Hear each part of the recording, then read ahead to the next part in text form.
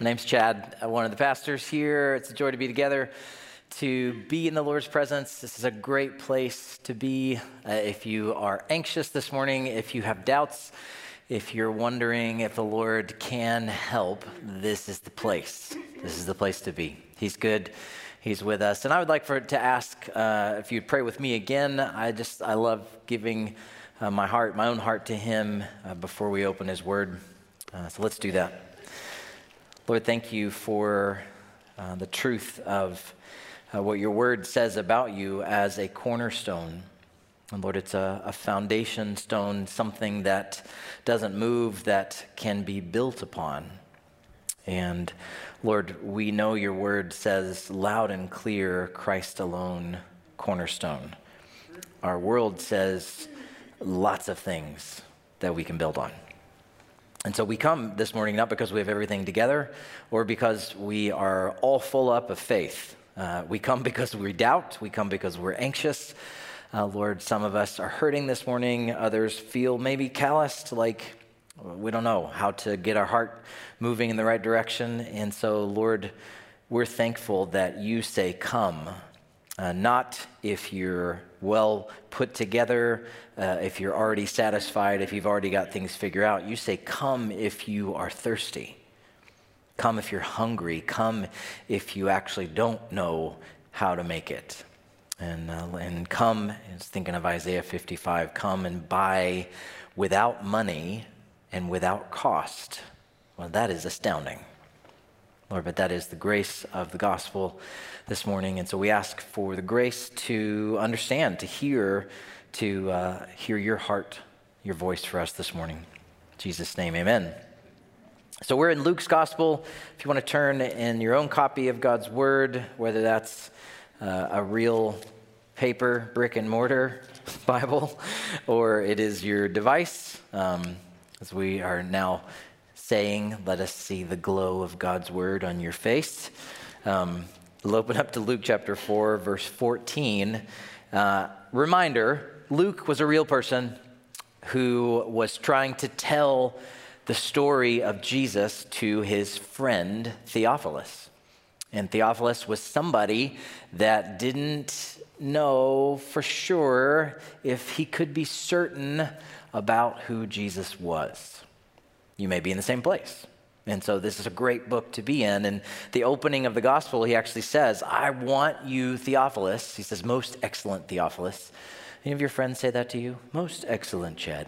I want you to be certain. I want to give you this most important story in the world so that you can be certain. We don't know for sure, but my guess is Theophilus, if you had a sliding scale of skeptic, seeker, believer in Jesus, I put him somewhere in here. We don't know where he was. We know he was thinking about it. We can't say for sure that he didn't believe anything. We can't say for sure that he was locked in because obviously Luke was giving him this story, wanted him to know. And there's a question that Luke starts to unfold as we get to this part of the book. And you're going to see this unfolding in chapter after chapter, story after story. And here's the question, and it's a question you need to know, and it's a question you need to ask. Who is Jesus? Who is he? Not who is he historically, not what are the facts about what we know in the Bible. Who is he to you? That is the question. Now, last week we were watching Satan, our enemy, and obviously the enemy of the kingdom of God, attack Jesus. And it was the first battle, the first opening salvo against the King of Kings on the earth. And here's an interesting thing. He does not have the same question. He is not asking, who is Jesus? You want to know why? He knows who he is. He knows who he is. In fact, as we get to later stories in the gospel, we're going to see demons actually say the same thing. Jesus will be calling to a demon to get out of somebody, and the demons all start yelling, we know who you are, Jesus Christ, the Son of God, the Savior of the world. And Jesus is like, shh, don't say that, at least not yet. Demons have no problem identifying the Son of God. They know the answer to that question. In fact, Jesus' brother James would say in his book, later in the New Testament, demons believe in God. They know who he is, and they actually shake, and they shudder and tremble. His point is, how about you? So that question, who is Jesus? Theophilus is asking, who is he? Is what's important to know about him? The people in the story today are asking the question, who is Jesus? Some of them think they know him. They've been around him their whole life. They think they know who he is. Maybe that's you today too. You've been around Jesus enough. You've been in the church enough. I know him. I have him understood. And then the question, as Scripture always does, is points us to, we need to be asking the same thing. Who is Jesus to me? Not facts, not logic, not information, but does he know the answers to the questions of my soul? And have I found those answers in him? So let's look at the first 3 verses, Luke chapter 4. Let's watch what's happening here. Jesus returned from the desert, from the wilderness, from the big fight, from the big show, even though it was in private, in the power of the Spirit to Galilee. And a report about him went out through all the surrounding country. Code for that is people are talking. Okay? People are talking about this guy. And he taught in their synagogues, being glorified by all. Good. He came to Nazareth, his hometown, where he had been brought up. And as was his custom, he was a regular attender at synagogue. So it was his custom. He went to the synagogue on the Sabbath day, and he stood up to read. And you didn't have to be somebody famous, or anybody could read. They could ask and call upon anybody to read. Now, to teach and to explain, that was maybe set apart for somebody else, but anybody could be the reader for the day. And so Jesus wasn't a special thing that he stood up to read. He just happened to do it that day. He stands up to read. So this moment in history, the Bible says, wasn't just an ordinary moment. It wasn't just oh, hey, by the way, Jesus went to the synagogue and read the Bible one day. Galatians 4:4 says this about Jesus being sent to the earth, that it happened in the fullness of time. Really specific way to say God never reacts. He acts. He's never responding. Nothing surprises him. So when it comes to dealing with the problems of the world, we can always answer with, God is. Somebody says, yeah, but what about all this pain and hurt? God answers with, I am. When Moses was supposed to go to Pharaoh to ask for all these millions of people to be let go, he had a question. Who should I say is sending me? And God said, tell them it's I am. That is our answer. He doesn't change. He has always been. He is all powerful. He is all knowing. He's never off his game. He's never late. So when we say that Jesus showed up in the fullness of time, this is much more than him just being on time for synagogue. He is there at a precise moment. Now, why do I bring this up? Because when you read stories about Jesus and you're a 21st century American living in our world, we know media, we know entertainment, we know theater, we know when something's funny, we know when it's not funny. You may be that person who sits in a movie and you figure it out before everybody else, and you really bug your friends. You're like, oh, he's going to do this. He's so the killer. Everybody's like, shut up. We know this stuff, don't we? We kind of know timing and presentation. We know now, even in school now, as I watch my kids do stuff for their projects, we kind of know how to do videos and edit and graphics and make stuff look cool. And we kind of have this little test, kind of a temperature we can take if something's well done, or if we're like, yeah, it was really cheesy. It was lame. So you might be inclined to think that Jesus wasn't thinking through these things very well. First of all, where is he? He's in a little bitty synagogue in Nazareth. They're tiny. I've seen them. They're not impressive at all. And we may be wondering, why doesn't he think through more? Why didn't God think through more a better place to do his presentation, to do his first shot at letting them know who he is? He needs to do a better job at thinking about timing, tone, and what he says, when to minister, whom to minister to. We'll see later on in the Gospels that the disciples will try to tell Jesus when to send people home. The church service has gone too long, Jesus. Send these people away. We'll see them try to tell Jesus, you know what, these kids, we don't want the kids in the service, Jesus. Send the kids away. We'll see them try to tell him to brag about healing somebody. Go tell the important people. Let's move on. Let's not spend time with this inconsequential, small situation. Jesus will avoid all of them. He will avoid all those traps, and he will follow the Holy Spirit and the Father's plan. He will be led to do certain things at a certain moment. So here we have a certain moment. He emerges from the wilderness having successfully handed Satan his lunch. And what does he do? Does he go to Jerusalem, to the seat of power, to say, just beat the devil? I'm on. Messiah's here. Is that what he does? No. Goes to his hometown, routine, synagogue. Yay. That's really packing a punch, Jesus. If you look at these synagogues, and as I said, I've seen them, they're not impressive. We're in Israel. You go to Israel not because the buildings look cool and not because the land is really that cool. You go because you knew Jesus was there, and you kind of make the other stuff seem cool. But it's really a dry, dusty place. There's some pretty things, but you go to a synagogue and you don't say, wow, what a great piece of architecture. You say, this is small and kind of dumpy. And so he was here, and he said that here in this little place? Yeah, routine. Not supernatural display of God entering town. No bells, no whistles. A small, humble, quiet moment. He stands up, he opens the scroll to read. And these people don't get it, and we don't get it, but this small moment is actually a huge moment that has been in play since before the foundation of the world. The world has been building and gaining more and more sin under the weight of darkness and evil since the fall. And if you could picture it in space, it's almost like it's doing this. It's like a drunk that has so much darkness and evil hanging on it. It's at a tipping point. Under the weight of burden, Scripture actually tells us that the earth actually cries out and groans under the weight of sin. And in this moment, as Jesus steps up to read, if you could see it, God is gently and yet deliberately placing the last straw, boop, on top of the world.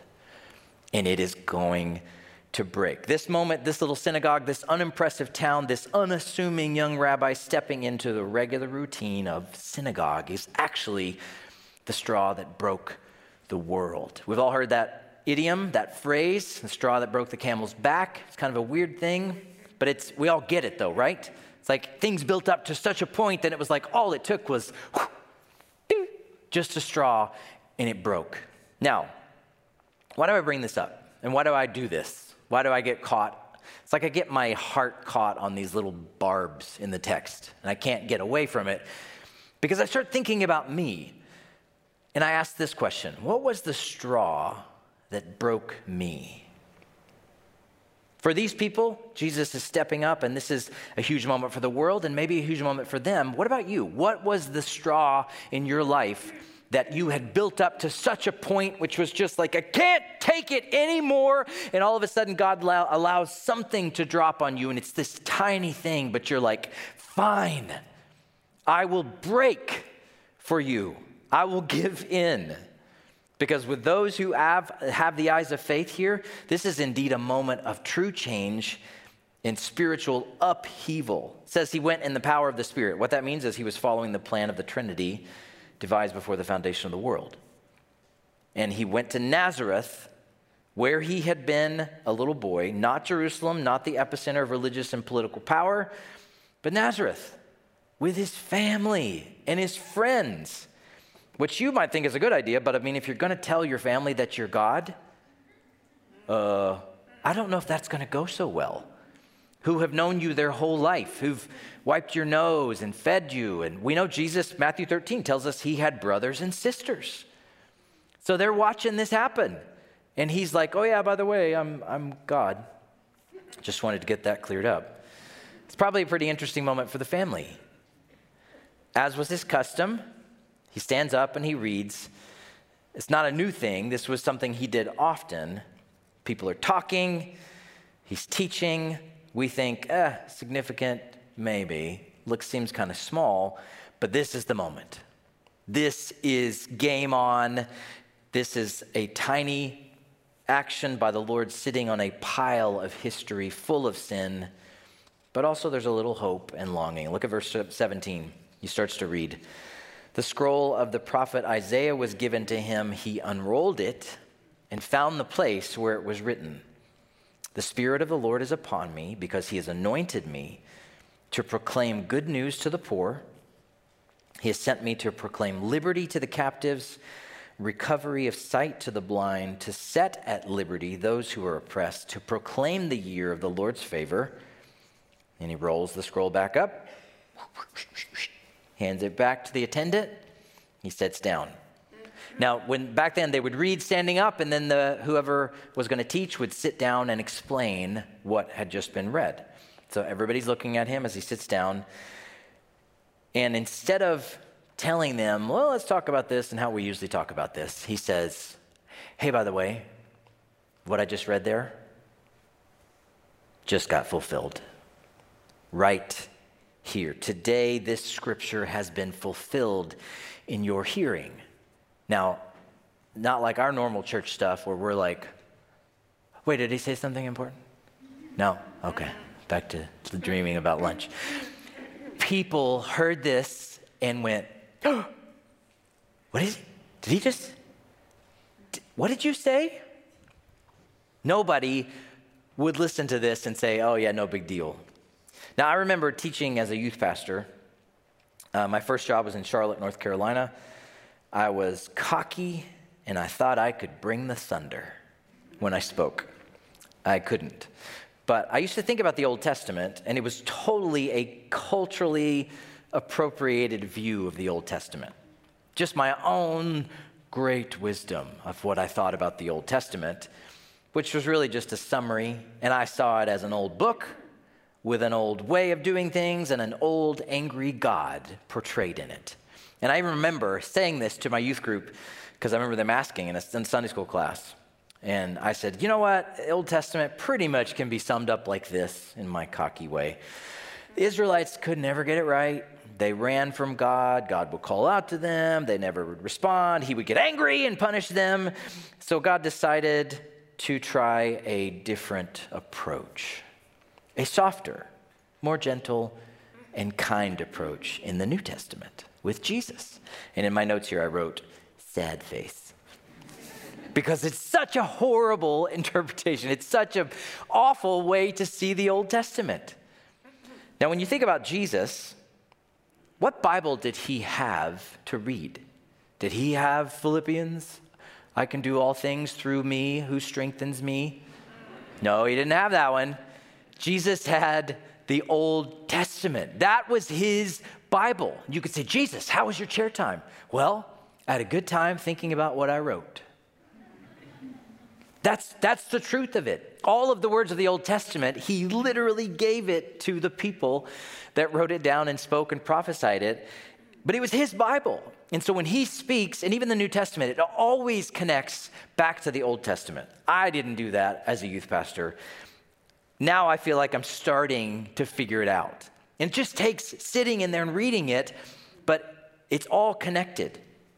So he finds the place, and how interesting that he found a specific place that just happened to talk about the Messiah, the anointed one of God, the future king, the deliverer whose rule would bring about the kingdom of God in the end of days. Oh, that small passage. That's the one you found? Yep, just happened to find it here. Thought I would read it.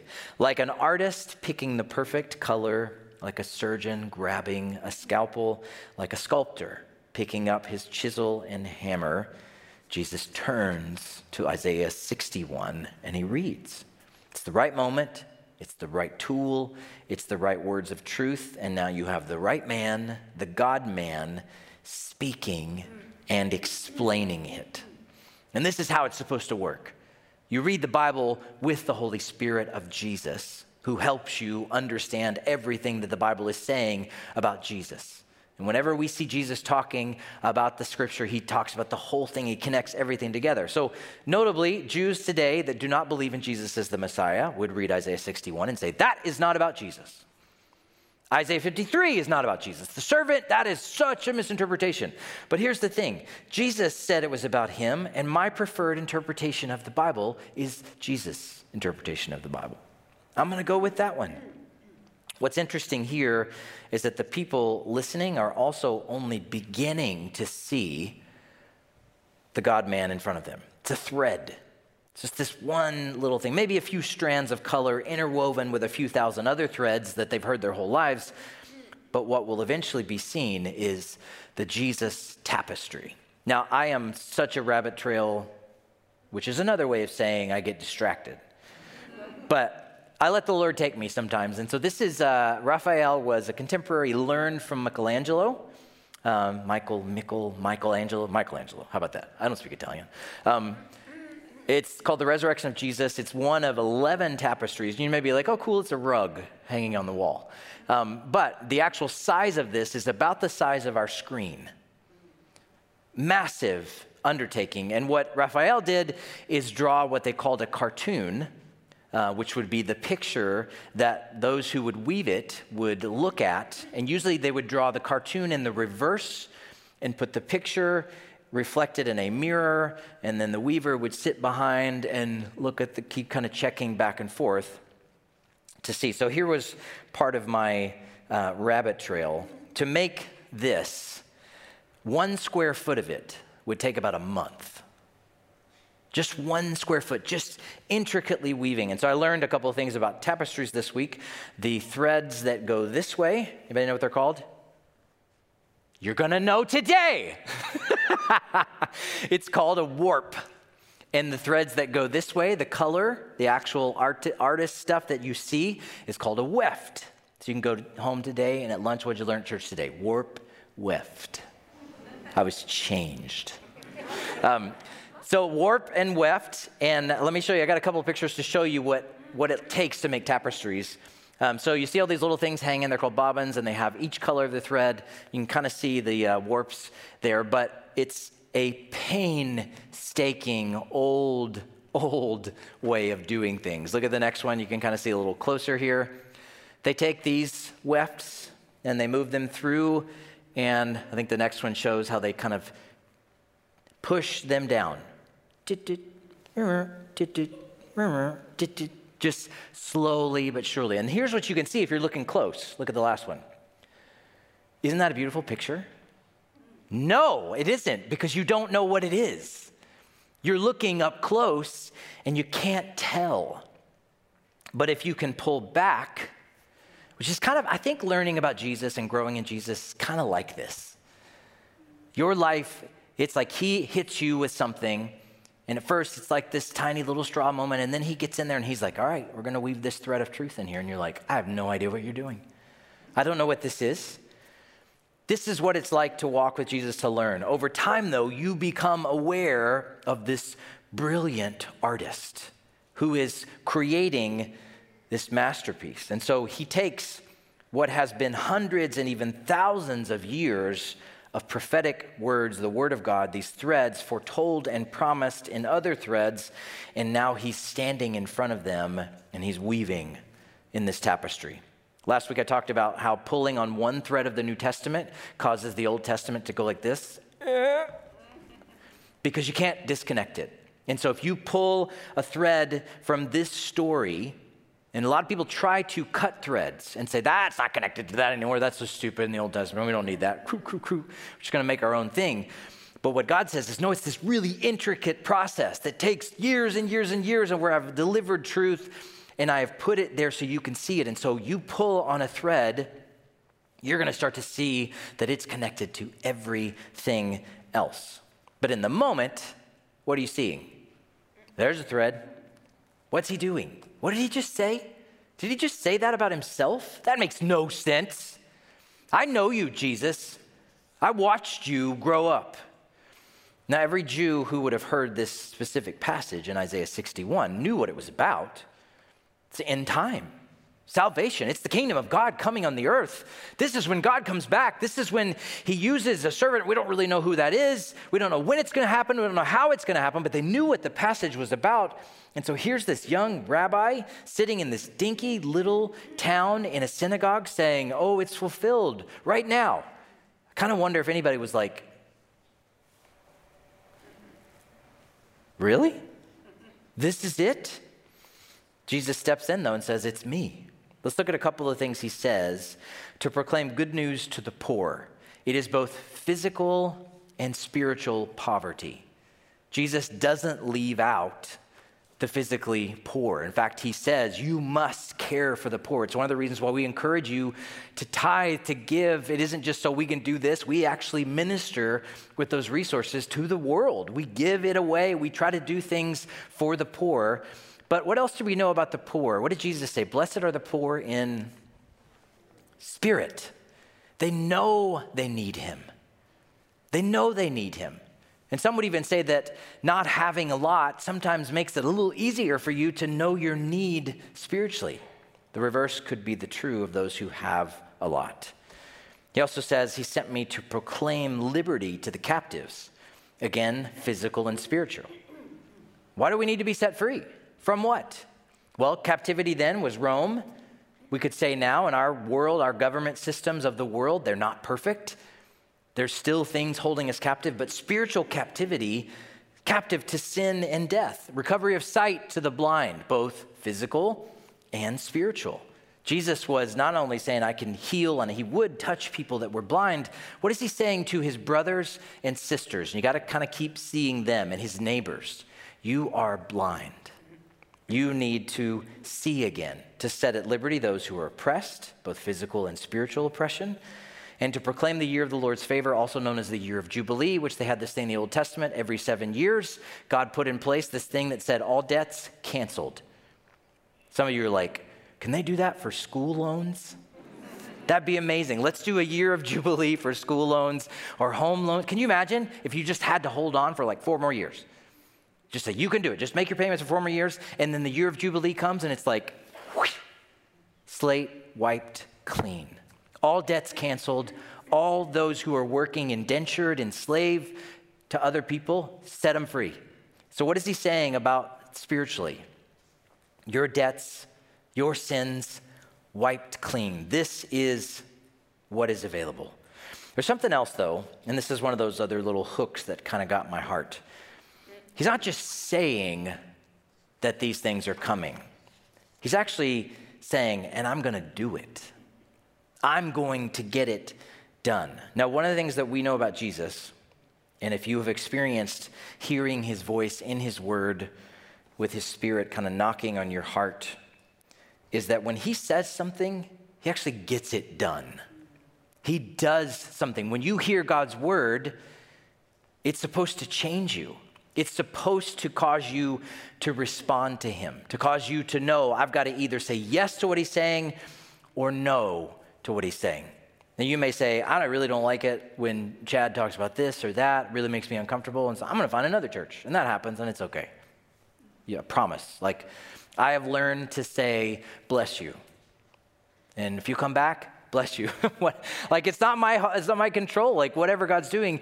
But I'll say this, if your reason sometimes for going to another place or listening to somebody else or finding that teacher who says what you want to hear is because you don't want to answer the question, oh, they're saying, though, that I don't have to. Jesus says, yeah, you're going to have to answer my question, though. When Jesus speaks and he says, you need to be set free, you're blind, you're held captive, you are oppressed spiritually, and I want to set you free, what do you say to that? You can't say, no comment, I will remain neutral, Jesus. I don't want to stir up anything. I don't want anybody to know what I said either. Jesus says, you can't do that. He doesn't give you that option. So I just keep imagining him looking at his brothers and sisters as he's speaking, because that's how small this would have been. Nobody can listen to him and not be affected. They're going to be challenged in their heart to do something, to respond. So his friends and family in Nazareth hear him. They're being compelled to respond, and that is saying it lightly. They are a vertical strand, a warp.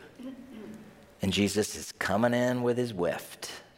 And he is saying, I'm going to weave here, and you have to respond. Because I'm weaving, and I'm tapping, and I'm weaving, and I'm tapping, and I am writing my story. So how do they respond? Let's look at the last few verses. And how will I respond as you read? All spoke well of him. Hey, good, Jesus. That's what we do. Now pass the offering plate. Just kidding. But this is how a lot of things like success in ministry, they like what we're doing, let's do it. They marveled at the gracious words that were coming from his mouth. Good. They spoke well of him. They marveled at his gracious words. Service is over, everybody. Wasn't it a great day today? Nope. And then some of them said, hey, isn't this, and you could put just in there. Isn't this just Joseph's son? The carpenter? Gee, yeah, that's him. I know him. He did some work for us. You imagine if Joseph was hired out. Here comes Jesus carrying the toolbox, walking into, Fred's house. I doubt there's any Jew named Fred in the Middle East, but, went over to Fred's house and hired him out. They did some work, and he's sitting there in the crowd, and he's like, isn't this just Joseph's son? So Jesus, instead of taking a reasonable, let's talk about this approach, just goes for it. Verse 23. You know what you're going to say to me someday? You're going to say, why don't you heal yourself? If you're so great, why don't you heal yourself? We heard about what you did at Capernaum. Aren't you going to do that in your hometown, Jesus? Carpenter boy. Aren't you going to do that here? He said, you know what? Truly I say to you, you will not accept me. Not in my hometown. And I'll tell you this, there were many widows in Israel in the days of Elijah. When the heavens were shut up and 3 years and 6 months, there was a great famine over all the land. And Elijah was not sent to anybody in Israel. He was sent to this widow, Zarephath, a foreigner. No Jews got blessing. The foreigner did. Oh, yeah, and also not sent to the hometown to be cleansed, because there are lots of people with leprosy, but only the foreign guy, Naaman, was cleansed. Now, you got a little clue here that Jesus' message and gospel is for all nations. That's what he's saying. But you also have this thing of where he is in their face saying, look out, that you miss the king of your own house. So when they heard these things, they said, that is so challenging, and we will think about what you said. All in the synagogue. I haven't had this happen in church yet, but it may happen one day. Were filled with wrath. They rose up and drove him out of the town, brought him to the brow of the hill on which their town was built. Wow, this is such a great ending to a church service. So that they could throw him down the cliff. But passing through their midst. I love this. This happens a few times in the New Testament. And I just wonder if it was one of those moments where he was like, and they're all like, whoa, what happened to us? Verse 22, all spoke well of him and marveled and said, hey, isn't this Joseph's son? Is all you need to know about how people respond to Jesus. It's the two choices laid out clearly. Some marveled and in the same breath said, Jesus? You mean Joseph and Mary's boy? One is a path to seeing more of the tapestry, even becoming part of it.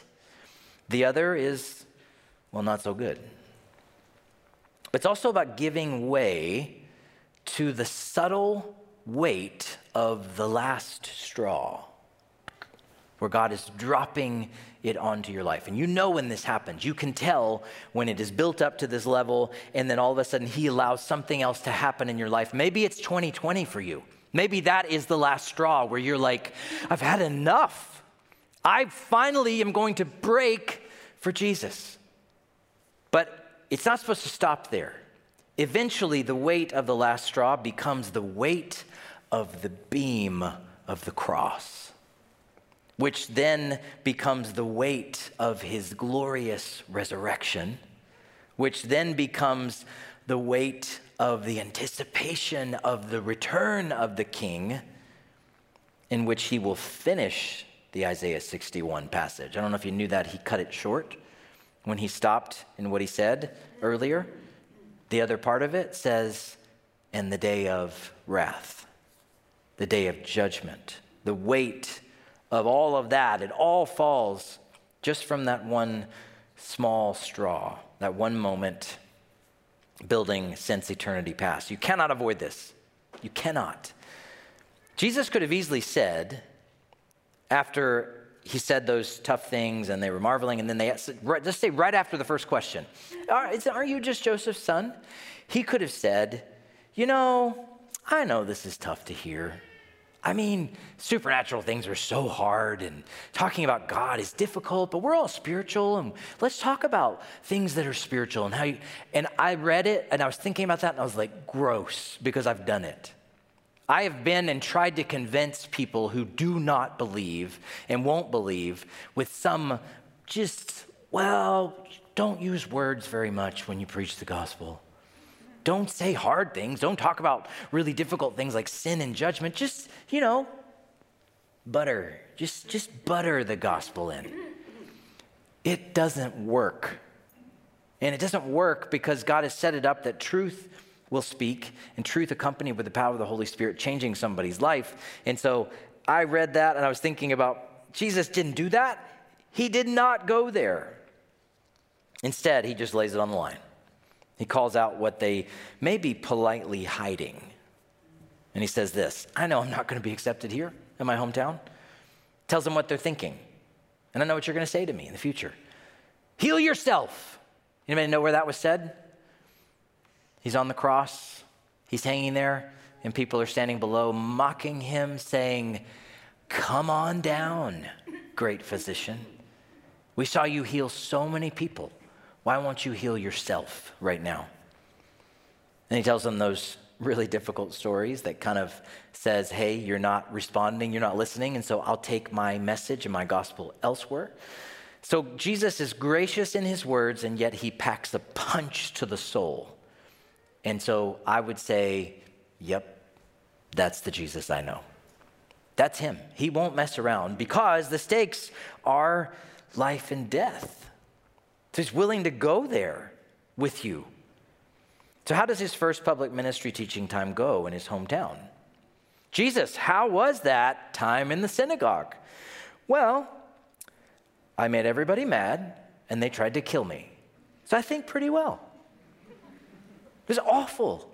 This is a first moment in public, and it's awful. And why is it awful? Because they're struggling to answer the question that we started with. Who? Who is Jesus? No. I know who he is. I have a preconceived understanding of him. They think they already know who he is. Maybe you do too. Yet some of them would start to feel the weight of that moment. Some would begin to see. The blindness would be falling from their eyes, and they would see Jesus coming in, weaving this story, and that their very own hearts would be woven with his. Who is Jesus? They would say, oh yeah, he's my neighbor. That's Joseph's son. But with faith and with what God was doing in their hearts, if they had the Spirit's power to move beyond that, they would say, he is the Son of God and my Savior. That is the trajectory. That is what the tapestry looks like if you pull back. You may say, no, it doesn't. I can just see these threads right here. And Jesus says, hey, pull back. Look at the whole story. That is where it's headed. When it is finished, that is what it'll say. And it will say, what did you do with Jesus Christ? Who is Jesus to you? So I like to think, and as we finish, about his own brothers and sisters in this crowd. Imagine this mob of people. I don't know how they do this, but how do you get somebody who's in the synagogue and then drive them? Are they chasing him? Are they throwing stuff at him? Are people shoving him in the streets? They're driving him to a cliff, driving him to this place to say, we're going to kill you for what you said. We're going to kill you. So here's what I want to know. Were his brothers and sisters in that crowd? Maybe on the edge. I don't know. But it wasn't a big town. It wasn't a huge service. I doubt they just stepped off and well, I'm not about this. I think they probably followed to see what was going to happen. Jesus, you got yourself into that. You should have just closed your mouth. Brothers and sisters that we know would later become leaders in the church. The book of James, well, that's his brother. And when he opens his book, he doesn't say, James, and yes, I was the brother of Jesus. He says, James, a servant of God and of the Lord Jesus Christ? Did James answer that question, who is Jesus, sufficiently? Yes, he did. The right answer. He broke under the weight of the straw, and his heart was interwoven with the tapestry that had been told and has been told and is still moving to this day to include you. The question is, how will you respond? Who is he to you? I've heard this, that every pastor has one sermon in them. Pretty much, that you'll listen to somebody, and if you're here a long time or whatever, you'll say, yeah, I can tell you what he's going to say. I can tell you what he's going to say. It's Chad. And that's okay.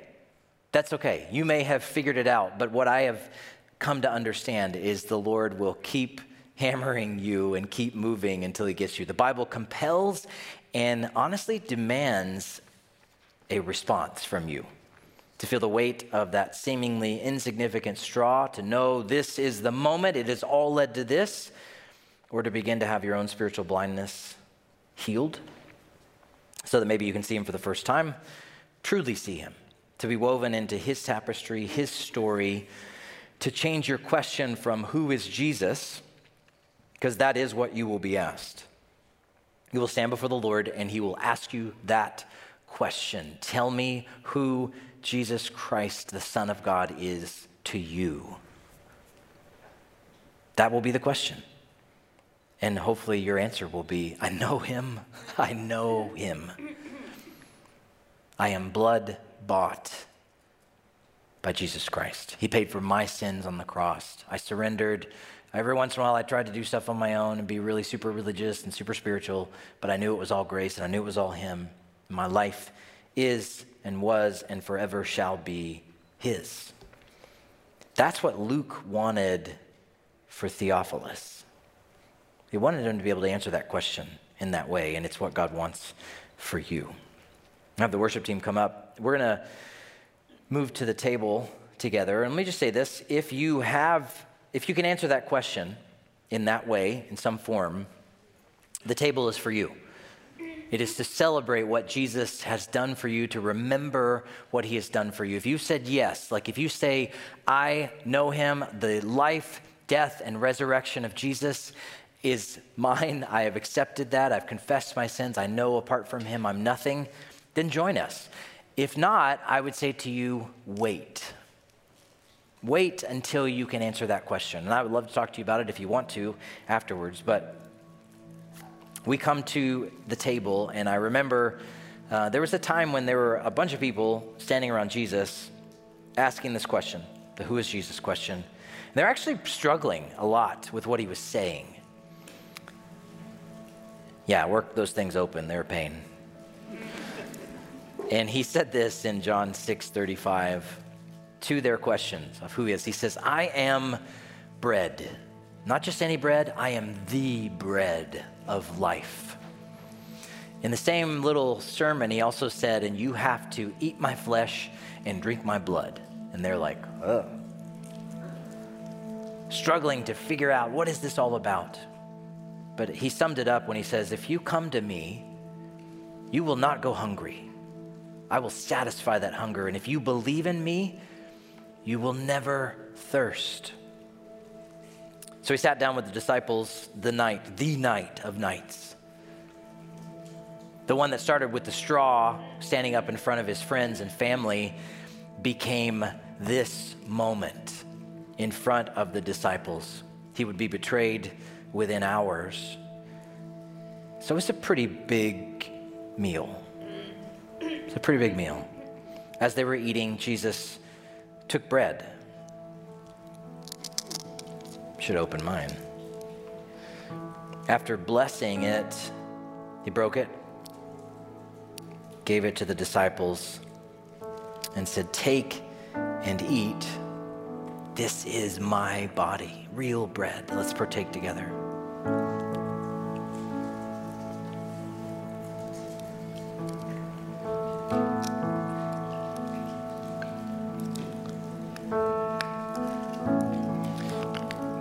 There we go. I was afraid. He also took the cup And I just noticed something first service, and I'll point it out to you guys. He gave thanks. He took the cup and he said, "Thank you, Father." And I had this thought that maybe he went back. That's how fast I would go if I was God, probably even faster. A couple thousand years to the Passover, the first night, when he said, "Take a lamb, kill it, innocent. It will serve as a sacrifice in your place.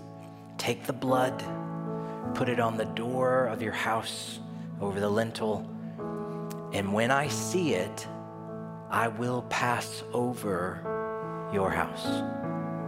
You will not die." I imagine Jesus lifting this cup and thanking the Lord, and I imagine him saying, "Father, thank you. It's finally here.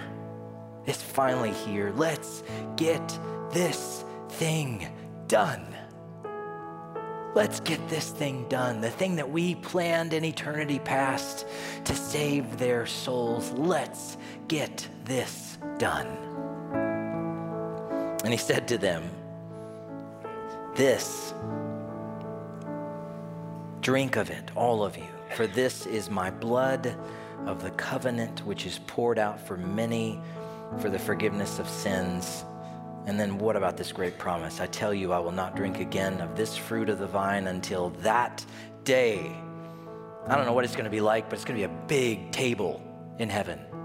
The marriage supper of the Lamb. And what Jesus is basically saying is, I'll raise a glass again. And I think we will all raise our glasses to say, "To the King, he has done it." Jesus says, I'll wait until that moment to share another glass with you. But until that time, drink it now.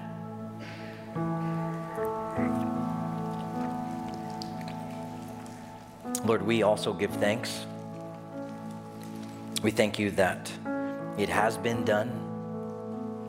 I love, as my friend Alan Thompson shared with me a few weeks ago, it is finished. He is risen. He is coming again. It is finished. He is risen. He is coming again. Lord, thank you that you stepped into little synagogues, little dusty towns where people didn't like you, thought they had you figured out. You spoke words even when people wouldn't understand. You let them push you around. You let them push you all the way to the cliff, and then somehow you made it escape through. But you took it for us. And Lord, ultimately, thank you that the weight of that first moment, that straw, Lord, became the weight of the cross, which then became the weight of the resurrection and our anticipation of your return.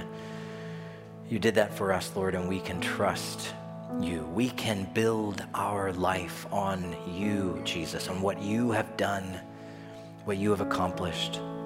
So we just say thanks. And Lord, if there are those at this moment who are like the earth in that moment and they feel like their life is literally teetering, about to fall over, drop that straw, Lord.